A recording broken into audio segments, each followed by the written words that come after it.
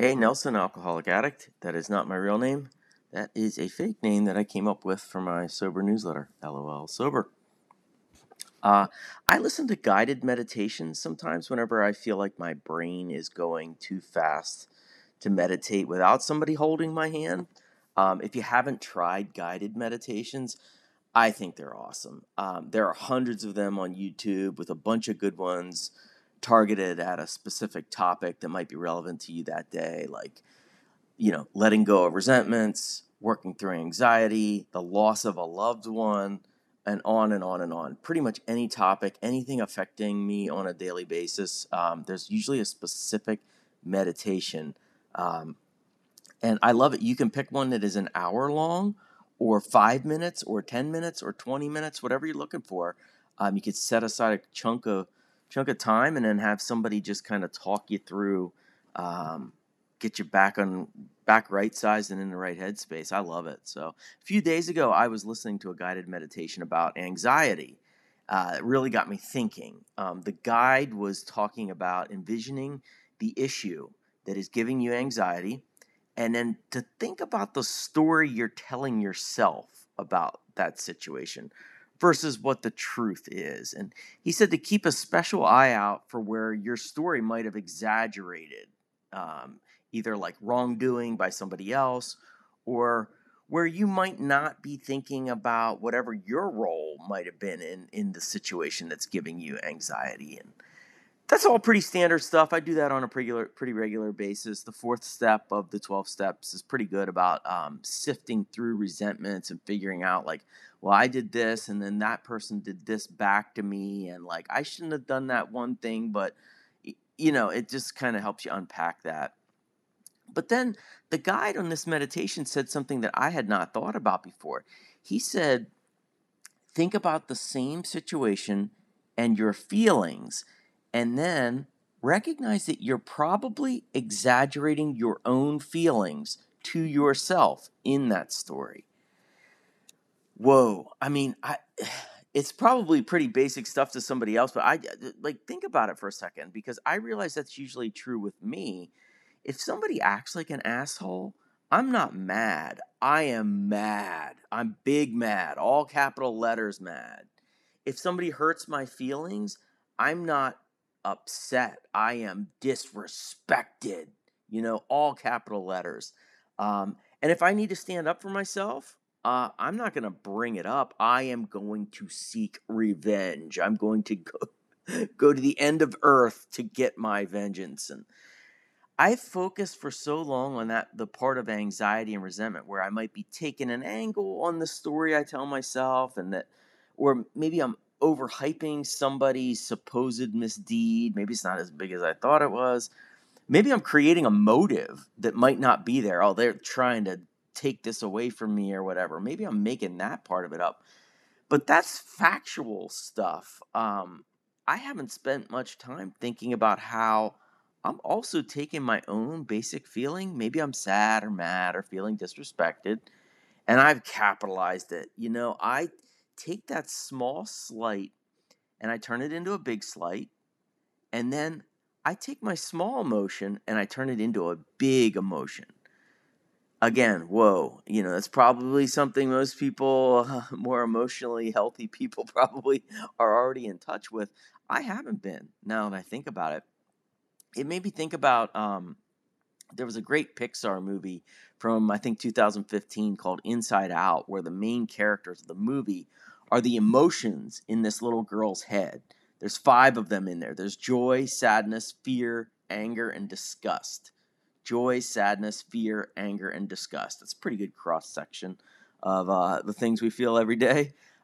Each character is a distilled version of each emotion, and so they have outsized reactions in her head. Like, fear is only scared. Sadness is just sad. Joy is all joy. And the anger character, voiced by Lewis Black, perfect casting. He's particularly funny to me because of how red-faced and explosive he gets. It is 100% anger from concentrate, And I feel that guy living inside me sometimes. So years ago, I started to ask myself a series of questions when I'm twisted up about something. And it changes from time to time, but a few of the basics are like, is this as big a deal as you're making it out to be right now? In a month, will you remember it? It's usually no. It's usually not as big a deal as I'm thinking it is. And then I probably won't remember it. I probably won't remember it 5 days from now, you know? If the answer is yes, though, that it is a big deal and it will be remembered, should it be? Or should you talk about myself here, or should I start aggressively trying to let it go, even though it sucks, even though somebody hurt me, somebody took something from me, somebody did whatever, some legitimate grievance? Should I focus on that, or should I focus on aggressively working hard to let it go right now?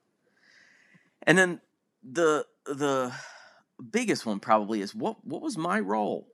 Even if my side of the street is 1% of the problem, that's still 1%. It's still something that I can turn my attention to. And but the dirty little secret of almost every single ugly situation I've encountered in my 13 years of sobriety is that it's almost always closer to 50-50 than 100 to 0. So what action can I take now when I think about my own emotions in the stories that I tell myself?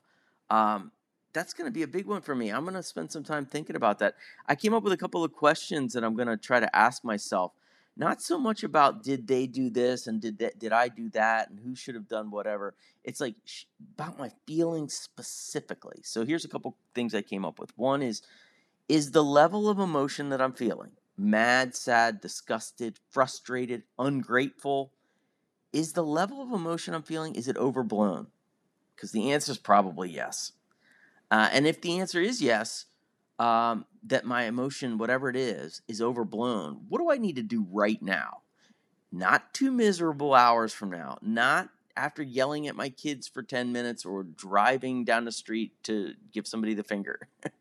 What do I need to do right now, right this very moment, to let the air out of that emotion? It could be a few phone calls. That always helps. It could be a 10-minute guided meditation. That helps too.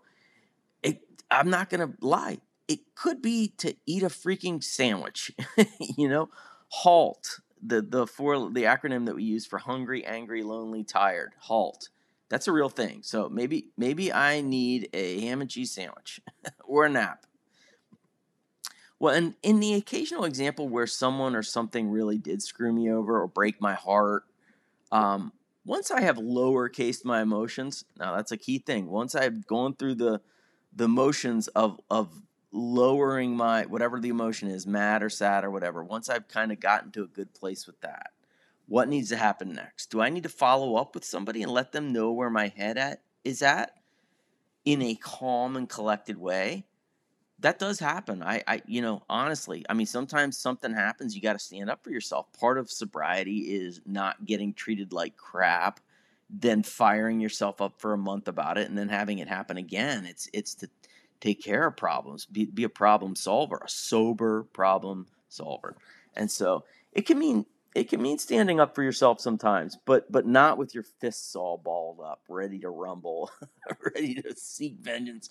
I don't want to be the guy to be Lewis Black's character in Inside Out, where I'm just exploding all the time. So anyway, I thank you for letting me share. I'm going to be thinking about that concept of lowercasing my feelings when I'm telling myself that story about what's causing me anxiety. Lowercase the feelings, man. Take the air out of some of that and see what happens. So I'll be trying to do that. Thanks for letting me share.